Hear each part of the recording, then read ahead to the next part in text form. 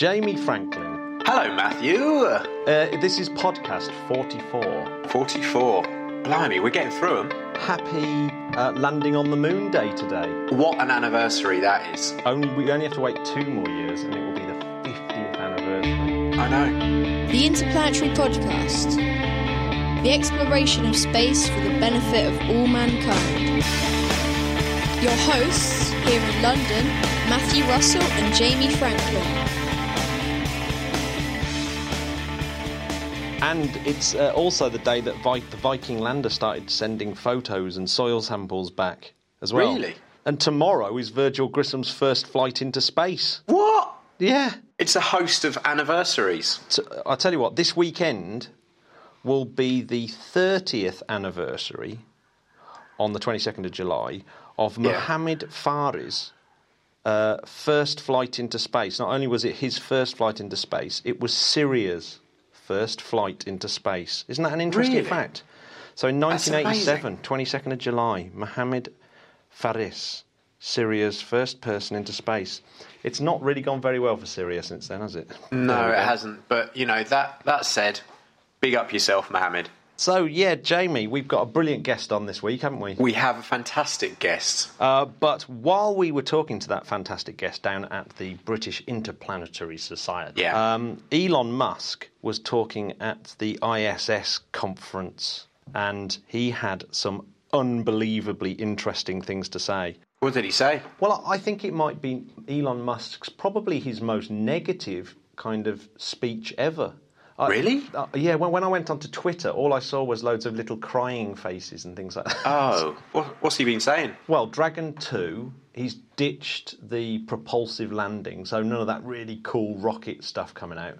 And apparently it's just that, you know, legs protruding from the heat shield were just basically unworkable. You just couldn't work it. And because there's no propulsive landing anymore in Dragon 2, it means that the Red Dragon has been scrapped. So not only was it cancelled from 2018 to 2020, it's now just not happening at all because there's no point in them doing it. Yeah. Because it won't give any useful data about how to do retro rocket landings on Mars. So, that's been canned. Oh, that is quite sad. But, you know, he's got enough on his plate of very exciting stuff. We don't need to be too sad, do we, Matt? No, because Falcon Heavy is almost good to go, and he was going on about just how crazy hard it was, and it was just so difficult. And he actually doesn't think, you know, he'll be really, really chuffed, he says, if it clears the launch pad and doesn't damage the launch pad. That will, for him, be a success. So he says so everyone should scale back their expectations for Falcon Heavy. Apparently. Scale back, please, people. But he's opening up his Boca Chica launch facility. So hopefully they have 12 flights still planned for the year from their 3 launch pads. So they'll be on all cylinders. So we could potentially have 24 flights from SpaceX this year. Incredible. Well, watch this space, literally. Yeah, and they use Dragon. You know, quite recently they flew up to the space station in a reused Dragon spacecraft, and then it came back down again, the one with the mice in it.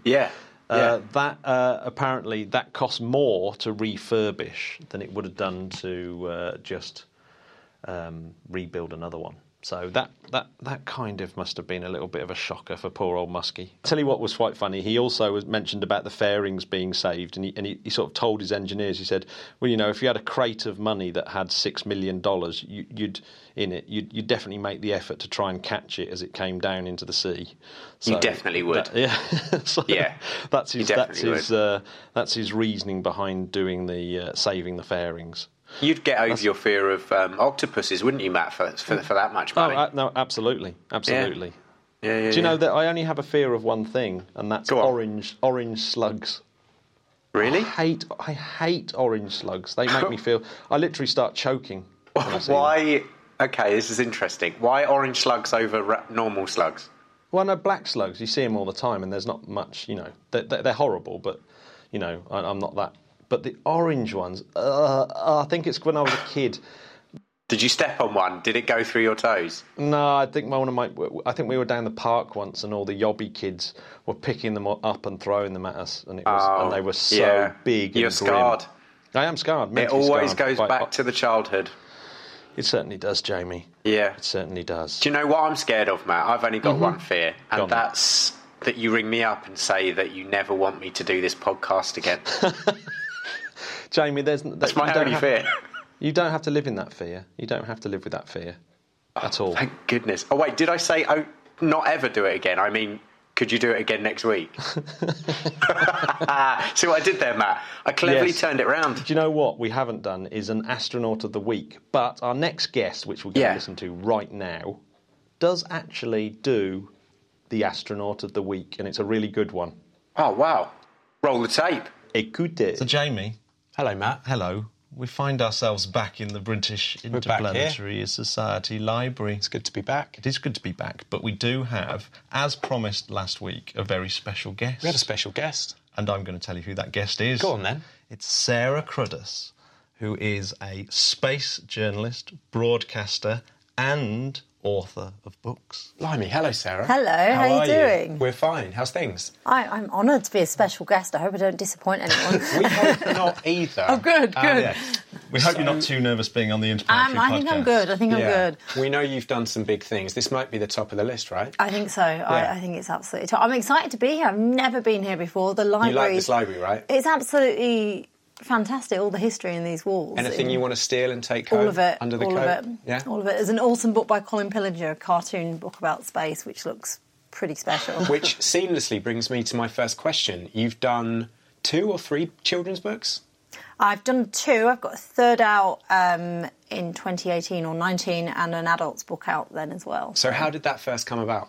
By academic background, an astrophysicist. I worked in TV with the BBC for a while, and now I do a mix of different space things. I work with space companies and then also give talks about space and do TV, all about showcasing why space matters. And I was just approached to write kids' books about space, direct by Dorling Kindersley. And I guess it's not just for kids, though, it's for adults as well, because I think we kind of lose sight of our interest in science as we go older. But space is that one which really captivates people of any age, and a lot of the stuff that a 7-year-old's reading about, actually a 27-year-old, a 37-year-old or a 47-year-old could appreciate as well. So I was approached to write a couple of books and continuing from there, and I think it's really important to keep the message going about why space matters, and not just the traditional stuff like our solar system and suns and stars, which is all very exciting, but you know, the way we explore space is changing. The space race was incredible back in the 1960s, but we're seeing a new space race now, and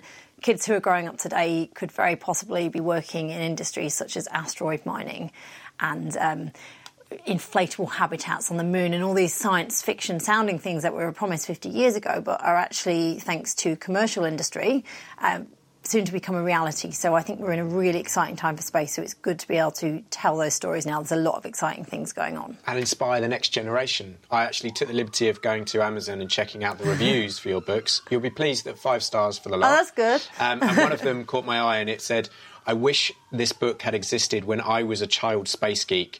Sarah's writing is flawless, perfectly measured bite-sized chunks of fascinating spacey info." There we go. It's nice, right? There we go. It's nice to know good. that that's happening. That is good. Is always your area of interest and the push that you put for space exploration rather than spacey space, as in cosmology? Do you know, it's funny because when I was looking at PhDs, I was obsessed with cosmology. I actually, terrible confession, I have a degree and a master's in astrophysics, and that's about as far as I got. I dropped out of any ideas of doing PhDs. But I think from a young age, I remember learning about Venus at school. I was interested in space and the solar system, and then space exploration. I was fascinated by the shuttle era in the 1990s when I was growing up. Went to space camp as a kid, as you do. Well, if you win a scholarship, at least. Yeah. But I think the older I've got, the more excited I am about the commercial space race, because I think change is happening fast. And as much as I love the far-out space, the sciencey space, I just think human exploration is the most significant thing we'll ever do as a species, and we really are on the cusp of something big. And I think there's a lot of people from the Apollo era who feel we were let down and we didn't get what we wanted. You know, we expected, Buzz Aldrin says we could have been on Mars or, you know, by the 1980s or the 1990s if we'd continued with the same rate as Apollo. We didn't get there. But what you've got to remember is the space race, it was about governments saying we can do a big thing well. It was, to make the comparison with American history, a Columbus moment in terms of exploration. The Mayflower moment, that's coming now. So that's when we're seeing the private industry, and where money can be made, that's where change is going to happen. And I think it's a hugely exciting thing to be part of. And I think we should all be so grateful to live in a time where, you know, 559 people have been to space to date, but that will change within our lifetime. And that is incredibly exciting. Those numbers will increase hugely, we hope, within the next 20, 30 years. And it might seem like science fiction, but I really believe the time is now. And that's what's really captured my imagination about human space exploration over everything else. I mean, don't get me wrong, I love it all. But I think there's some really exciting stuff going on and a lot of money to be made as well if you're in the business side of things. I mean, there's been kind of these little false dawns before, and as you know, obviously growing up. But I still don't know whether it's because we've been doing this podcast and we've been getting more and more into space. But there does definitely seem to be this really exciting era coming over the horizon, and I guess it's all to do with the billionaires that are getting involved. Well, it is. You've got to look at people like Jeff Bezos and Elon Musk, who are two of the front runners, and they made their money out of the internet. So that was in the 1990s. We did have some false starts with commercial space in the 1990s. It couldn't work. The price of entry was too high, whereas the price of entry to become an internet entrepreneur was literally nothing. You could start with zero, but a great idea, and you could become a billionaire. And people like Jeff and like Elon. Oh my gosh, I forgot Elon. By the way, there's a drinking game that we have on the show that every time you mention Elon Musk's name, you've got to have a drink. Oh, so, I had a mind fog there. How do I forget? I think everyone was just there with their drinks going. And people like Jeff and like Elon, they made their money, but they're literally giving back everything they have. They're staking their fortunes on lowering the cost of entry into space, so reducing the cost of accessing space.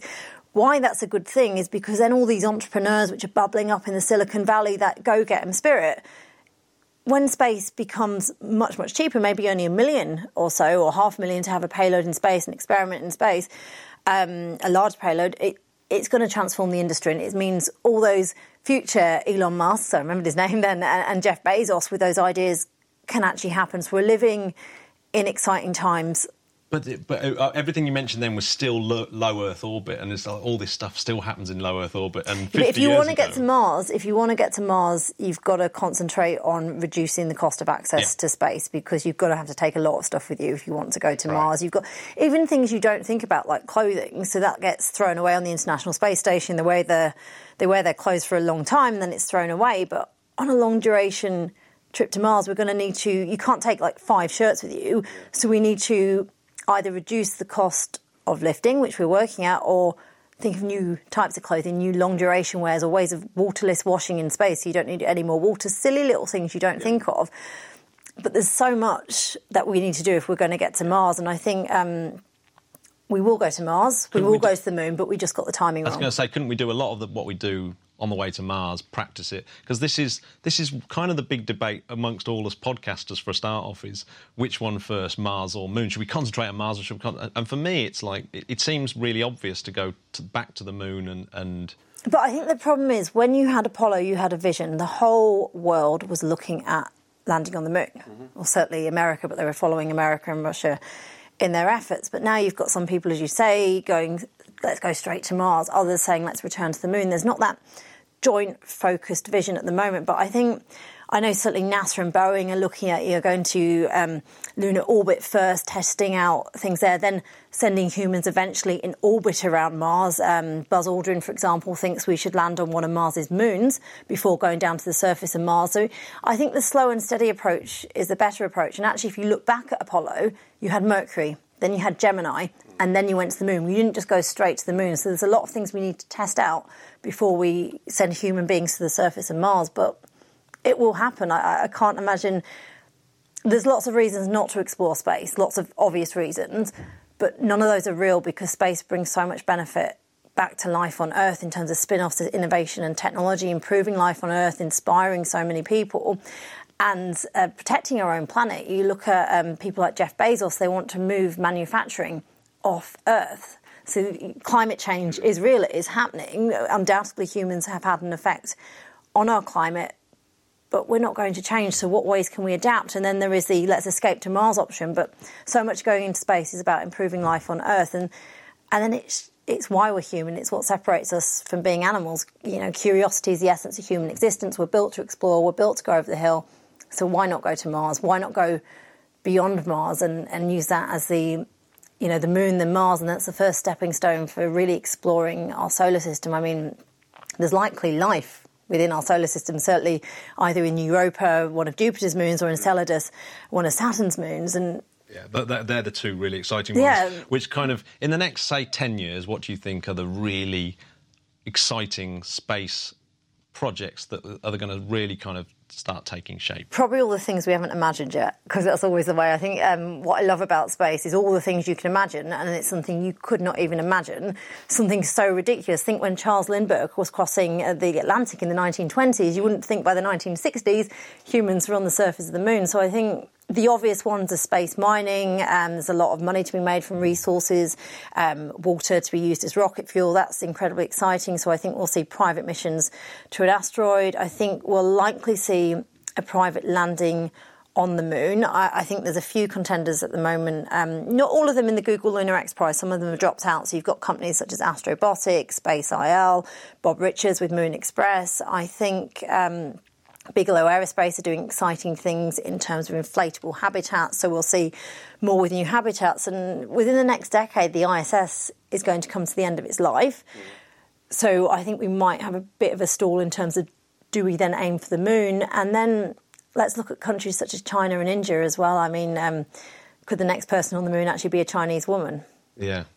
That's an interesting thought, and I think India's doing some really exciting things. So, and then you've got to watch the Mavericks. People like Jeff Bezos and Elon Musk, I just think no one expected them to be doing what they were doing 10 years ago, just like you didn't expect to have an iPhone, a smartphone, like we do 15 years ago. So and it very nearly didn't happen for Elon. It was wasn't it on a day? It was on this a is the one reason more chance. why space does matter, because you literally see people like him who are staking their entire fortune, not for an ego trip, but for the good of humanity, as far as he sees it, on progressing humanity as a species, and it's got to come from private industry. So I think we're going to see a lot of surprises in the next 10 years, and I'm hugely exciting. There's going to be a rise in commercial space, and then things we haven't even thought about, so private infrastructure. So NASA's the only way to communicate, to get data in and out of space. I think we're going to see a rise in private companies doing that. I just think there's so much exciting stuff happening there. And then space tourism. I know Richard Branson with Virgin Galactic has promised it would be next year for the last 10 years or so. But it will happen. There's lots of companies doing it, and even the ones who fail will be helping in the eventual success, because you've got to have competition. Yeah, I mean, Jeff Bezos really does look like he's online for next year. And it's slow and steady. That's his motto, and I think that's what you're seeing as well. They've been very quiet. He can afford, he's the second richest man in the world. He can afford not to have government contracts. He's sort of selling off Amazon shares, isn't he, at $1 billion a year. 100 million of Amazon shares a year. Fund it. Yeah, I mean, that's incredible. But his thing is, again, he's not doing it for an ego trip. He's doing it because the exploration of space is the most significant thing we'll do as a species. He made his money out of the internet. Now he's using his money to help entrepreneurs have these crazy ideas that he was able to, and just change the way we explore space in ways we can't yet imagine. And you can't fault him for it. It's not hurting anyone else. You can't use this, what about X country and Y country, why don't we help them? Because it's private money going into it, and it benefits all of humanity. Why do you think space exploration hasn't really caught the public imagination as much as you'd expect, considering there's all these really sort of high-profile billionaires like Musk and Bezos and all that lot involved? But when it came to something like Elon Musk reflying a flight-proven booster, the BBC coverage of it was I'll be honest with you, I think that's fascinating. You think it's fascinating. The general public does not. So you can't, just because you love a subject, it doesn't mean it's really... But why do you think that is? Because it's not got people on it. It's not got... I think the problem is that there's so much else going on in the world, and actually space is hugely unrelatable to so many people. What I think succeeds, for example, with the Rosetta mission, Rosetta and Philae were turned into a cartoon, and you gave characters and names to something, space, to think how far away Churyumov Gerasimenko was when they landed on it. But then a silly little kid's cartoon, well, not even silly, it was a genius idea, made space relatable. And I think it's hard for people to relate, and it's hard for people to say, well, big deal, rocket re-landed, I thought we did that anyhow. People think we're still on the moon. People think, some people think we're going to Mars. More people can name the Kardashians than they can name all the moonwalkers. Unfortunately. Well, most people can only name 2 moonwalkers. Oh, come on.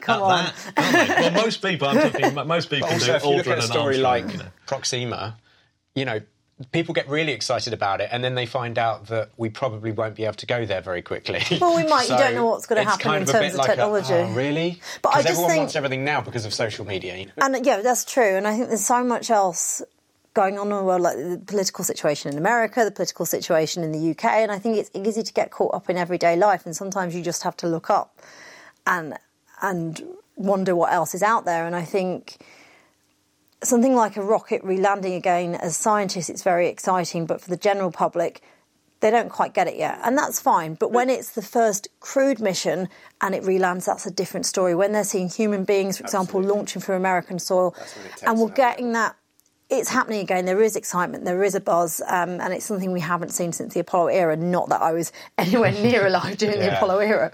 Yeah, I just scraped in. Just about. But if you go, I don't know whether you've been to Cocoa Beach, the area around Cape Canaveral there, but you get an Uber, and the Uber driver's dad was mates with Gus Grissom and used to go fishing with him, and there's this whole attachment to the industry, but also it's changing now, but for a time after the final shuttle launch, it was quite a depressing place to go. There wasn't a lot of money, a lot of people got laid off, but now that area is kind of taking off again, and it's great news for Florida as well. Sarah, I'm going to put you on the spot now. Okay. You've been lucky enough to interview some amazing people. Any favourites? Any favourites? Let me think. Quite a few, actually. I'd say my favourite one from the past has to be Gene Cernan, the last man to walk on the moon, and still the last man to walk on the moon at the time of his death in January this year, which I just think... Is there anything that he said that stuck in your mind? Just the fact that, well, it's a quote he probably actually says to everyone, but it is the "I walked on the moon, what can't you do?" You don't count yourself out. You never know what life's got in store for you. I mean, you look at the twists of fate which led for him, and he probably shouldn't have got command of Apollo 17. He probably should have been Apollo 18. Yeah, that was an interesting looking at girls in bikinis. I don't know. But he did, and just the twists of fate, and he's just a nice guy, a really nice guy. He was really humble. I was involved in the movie Last Man on the Moon. If you haven't watched it, watch it. It's absolutely, you don't have to be into space. It's just an absolutely incredible film. I know Mark Craig, the director, did a talk here at the British Interplanetary Society. So he was fantastic. And then looking at the future of space, I think it has to be Jeff Bezos when I interviewed him, because he's changing the world and we don't know it yet. And I think I love Elon Musk as well, but I think no one's really heard of Jeff Bezos in the everyday community, but Jeff Bezos is going to do incredible things for humanity. He's slow, he's steady in terms of what he's doing. Gradium Ferociter is his motto, slow and steady wins the race. And the things he's doing with Blue Origin are simply incredible, and he will send tourists up, and he will change the way we access space, because he's got all the money in the world, and he's just an incredibly visionary person. And just to work with someone like that is an incredible thing. Absolutely, fantastic. Do you think that Elon Musk will have his moon tourism next year? Because that seems to be this is 2018's coming up next year, and there's an awful lot of things that were supposed to be happening in 2018. When I was growing up in the 90s, I thought I would be walking on Mars by the year 2020. I thought, I'll be in my 30s by then, I'll be on Mars. But it's hard to, and I can understand why people even in the space community are like, oh, it's never going to happen. But I don't want to say never. I think they've had, record number of launches this year. They're really proving reusability. They are smashing. They are. They have had some setbacks, but they're working past those, and we've got to accept failure is part of this. I think sometimes we don't accept risk in space travel anymore, whereas they did during the Apollo era. They knew that people weren't going to get out alive, whereas nowadays we're more safety conscious. Will he send tourists around the moon in 2018? I'm not going to say no, because who knows what's going to happen. Did anyone really believe in 1967, after we lost Apollo 1, that we'd be orbiting the moon, just over, nearly 2 years later with Apollo 8? So, Yeah, incredible, actually. The Apollo mission, actually, you kind of touched on it just then, was it gave such a big hope for everyone because it was so enormous and so groundbreaking, getting people to the moon, and we just haven't been back for 50 years. So I think that might be more to do with the public disinterest and the fact that science fiction has we've seen Star Trek and but everything. But it was to do with governments as well. So America had a goal, and it was to go to the moon. I do wonder if President Kennedy hadn't been assassinated, whether America would have actually landed on the moon. Did he almost become a fatwa because of his death, and that's why they continued doing it? I don't know whether that's my opinion or not, but I think it's an interesting thought to have. But it's just a shame because an entire generation of people who are just in their 20s, the engineers, the scientists, thousands of people who helped put America on the moon, we've lost all that knowledge. Mm-hmm. And it is a shame, but the timing wasn't right. Now the timing is right. So I feel for people like Gene Cernan, I feel for people like Chris Kraft with Mission Control, but the change is happening and we're in a very exciting new era. It's just not as we expected it, and maybe things had to happen the way they did. Yeah, a perfect day in your world, what does that look like? Perfect day in my world? Oh, gosh, there's no days the same. Probably on an aeroplane. I love flying. I got to fly in a seaplane, de Havilland Otter, over Alaska recently. Wow. That was absolutely incredible. And I think flight and space go hand in hand with each other, actually. If I wasn't on an aeroplane, I think it would have to be just interviewing someone about space or just telling a story about why space matters and helping to really push humanity forward. It sounds a bit dramatic, but that's what we're doing. So if you could do that on a plane, it would be that'd be great. That would be great. That would be ideal. Okay. All right, noted. But just what I love is going to meet all these companies which are making it possible, all the new companies. I'm hopefully going to meet Worldview, which is a space ballooning company, later on this summer, and they want to send tourists to the edge of space with high altitude balloons. With KFC going. Yeah, that's correct. Right. Can you do that advertising on this? We're totally independent. Other fried chicken is available. There we go. But you get balloons with the origin of space travel, balloons with the origin of spacesuits as well, and it's just. And I think balloons could be some of the first near space tourists. I don't think they'll cross that line to get into space, but. I don't think I have an ideal perfect day, but it's anything to do with chatting about space or talking about space. I mean, surely a trip into space would be the ideal perfect day, let's be honest. That would be pretty sweet. Yeah. Do you see that happening in your future? I don't think I've always said to Matt that when I'm 76, it will be affordable for me to orbit the moon. I think I've worked that out. Yeah? Yeah, if you take in what it cost when flight first came in. No, that's true. And he's 62 now. That's a good point, because all these people who say, well, why is space only for the rich? Well, you've got to compare it with where we were with aviation 100 years ago. And unfortunately, it is the way. The rich are actually the risk takers who lead the way in terms of making it more accessible for the rest of us. So, yes, it is expensive. Yes, it's frustrating. But I'm actually on the board on a non-profit called Space for Humanity, which is looking at recruiting and having them fully paid to go into space, some average citizens. So they will be sent up on a commercial company when it's available, a few of them, to actually experience space from beyond. So you have got those philanthropic efforts going on to actually send the average human into space. Cool. I've never heard of that before. Space for Humanity. It's run by a good friend of mine who's a space investor. So can you put in a good word with your mate, Jeff? Maybe get us a discount? I don't know. You can apply for Space for Humanity if you look it up online. They need someone to document Dylan Tyler's a founder of that. He's a huge investor in the space industry, a space angel investor, and he's very much for supporting the industry. And I think that's what's great about right now. People are giving their money, they're staking their fortunes in some cases, on space, and if it matters that much to some people, it must matter. Absolutely. So what would you say is where would you say is the best place for young people or old people to go to get information about space that's not intimidating? I'm glad you said old as well, because actually space should be for all, and there is that argument, why should we tell people, shouldn't we just give them the benefits? Yeah. But actually, isn't it about inspiring people, isn't it about giving them curiosity? I think the best thing anyone can do if they want to be interested in space is just look up at the night sky. Stars twinkle, planets don't. There you go. And you can see planets. Yeah. Because you've got a telescope, right? Yes, I have. There we go. I don't use it very often. Really? Yeah.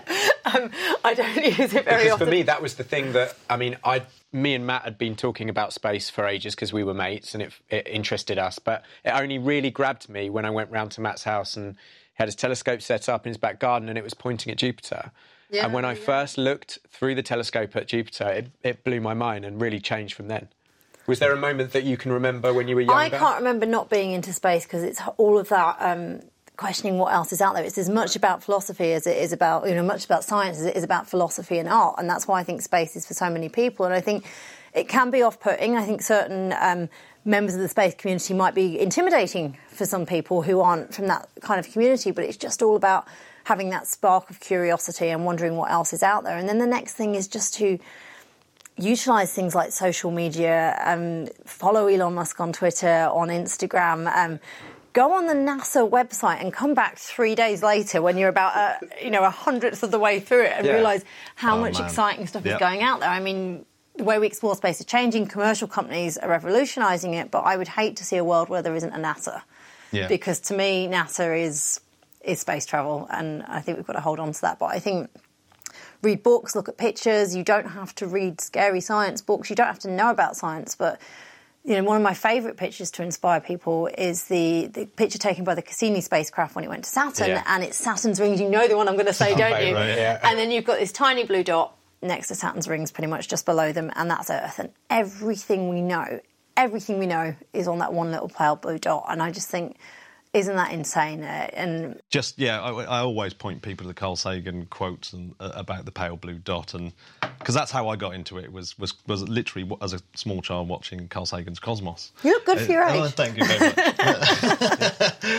and I still do. I still point people back to his original version because I got it on DVD and I play it to my kids and they just can't believe how good it is. It still massively stands up. And the other thing I love as well is, so you take Alan Stern and the New Horizons mission to Pluto. Pluto was dismissed as a boring rock. Yeah. And what I love about space is anything you can imagine exists and all the things you can't imagine probably exist also. And now we've got cryovolcanoes on Pluto and all these crazy, insane things, and that's just within our own solar system from one really brief flyby. Did you see the video? Because on the 2-year anniversary of that, they put out a video of the sort of high resolution as a kind of flyover, and it's just absolutely incredible. NASA's kind of stitched together thing. And with Sharon as well. It's just like, yeah, you're right there. I mean, who would have thought that Pluto was going to look like that? And I think space brings out the best in humanity. And I'm going to actually go back to one of your questions from earlier, if that's okay, because there's someone else I wanted to mention who I've interviewed who actually I think is an inspiration to all of us, and that's Piers Sellers. Mm. And so I interviewed him. I nominated him for the Lifetime Space Achievement Award out in America, which is the highest non-governmental award you can get, with the Space Foundation, which he won. And he used his last year, and I think if anyone listening doesn't know the story of Piers Sellers, you should, because he was a British climate scientist who followed his dream to become an astronaut, became an American in order to achieve it, became a NASA astronaut, pretty much built the International Space Station. I mean, his spacewalking stature was second to none within the astronaut office. Then he worked with NASA Goddard, leading research into climate change and understanding more about spaceship Earth, so to speak, our own planet. And then he found out tragically just over a year ago he was terminally ill with pancreatic cancer, and he wrote this piece in the New York Times, not bemoaning his foreshortened horizon, I think were the exact words he used, but saying how more important than any bucket list was actually continuing his work at NASA Goddard into climate change. And he dedicated the last year of his life to this. He made a film with Leonardo DiCaprio. He was in my kids' book while all this was going on. He took the time to do an interview with me to inspire children. And he inspired so many people. And I think space brings out the best in humanity. Some of the people who are really giving everything, giving their whole selves for the benefit of humanity. And I think Piers is the number one example of that, actually. And he doesn't have the recognition he should have, in my view, because it's just incredible, and he should be a sir, to be honest with you. Yeah, I mean, he should be a national treasure. I mean, we've talked about like Michael Foale and Nicholas Patrick as well. But I think what Piers did in his last year on Earth was beyond heroic. And I just think, and when I interviewed him, actually the reason I went back into space, so after I switched from being doing astrophysics, I became a weather presenter with the BBC, then a science correspondent. But when I was interviewing Piers Sellers one afternoon when I was sneaking off to tell science stories while still being a weather girl, he inspired me to change my life and to go back into space. And he has inspired, he's changed my life just through one interview. And I just think he's one of the greatest people, and that's what you get from space exploration. You get the best of humanity. Have we changed your life through this interview? Absolutely, absolutely. I know we're not quite there yet. So what's coming up for you in the next 6 months? Oh, gosh. The rest of this year. Like, is there anything that stands out? Any events? Any TV work? I've got to write 2 more books. Okay. I'm going out to see the eclipse in August, so I'm very excited Where's about that. I'm going to go to East Oregon. Please, no one else come there, because there's going to be like 1 million extra people in the state already, I think. So eclipse chasing will be very good, and I'm working on some TV projects both here and in America. So it's all exciting. And then who knows? I think often with what I do, I kind of live quite to the wire in terms of, so I'll just get rung up and asked to do like the most insane thing. So it'll be like, would you like to come and host this show in Scotland with Tim Peake? And I'll be like, okay. Yeah, that'll be all right. Done. Sure. There's a lot of exciting stuff happening within the next year. Awesome. Well, we know you're busy, so thank you so much for coming down and giving us your time. Thank you very much. Thank you very much. Thank you. Oh, one thing that Sarah said that she'd forgot to mention was how important it was for everyone to go and see Mission Control. Mission Control needs to be watched. Yeah, the Mission Control movie. And I confess I haven't seen it yet, so I must. I haven't either. I'm going to watch that this Saturday. I've blocked some time in the diary, and that's going to be happening for sure. Get involved, peeps. So everyone, if you like the show, please subscribe to iTunes. That's all we ask, and give us a nice 5-star review. That'd be just brilliant. That would be nice. It would be nice. And check out Sarah's books. Absolutely. The Interplanetary Podcast. Putting the ace back into space. Good. Okay, bye, space cats. Bye, you lot. See you soon. Bye. Cheers. Bye.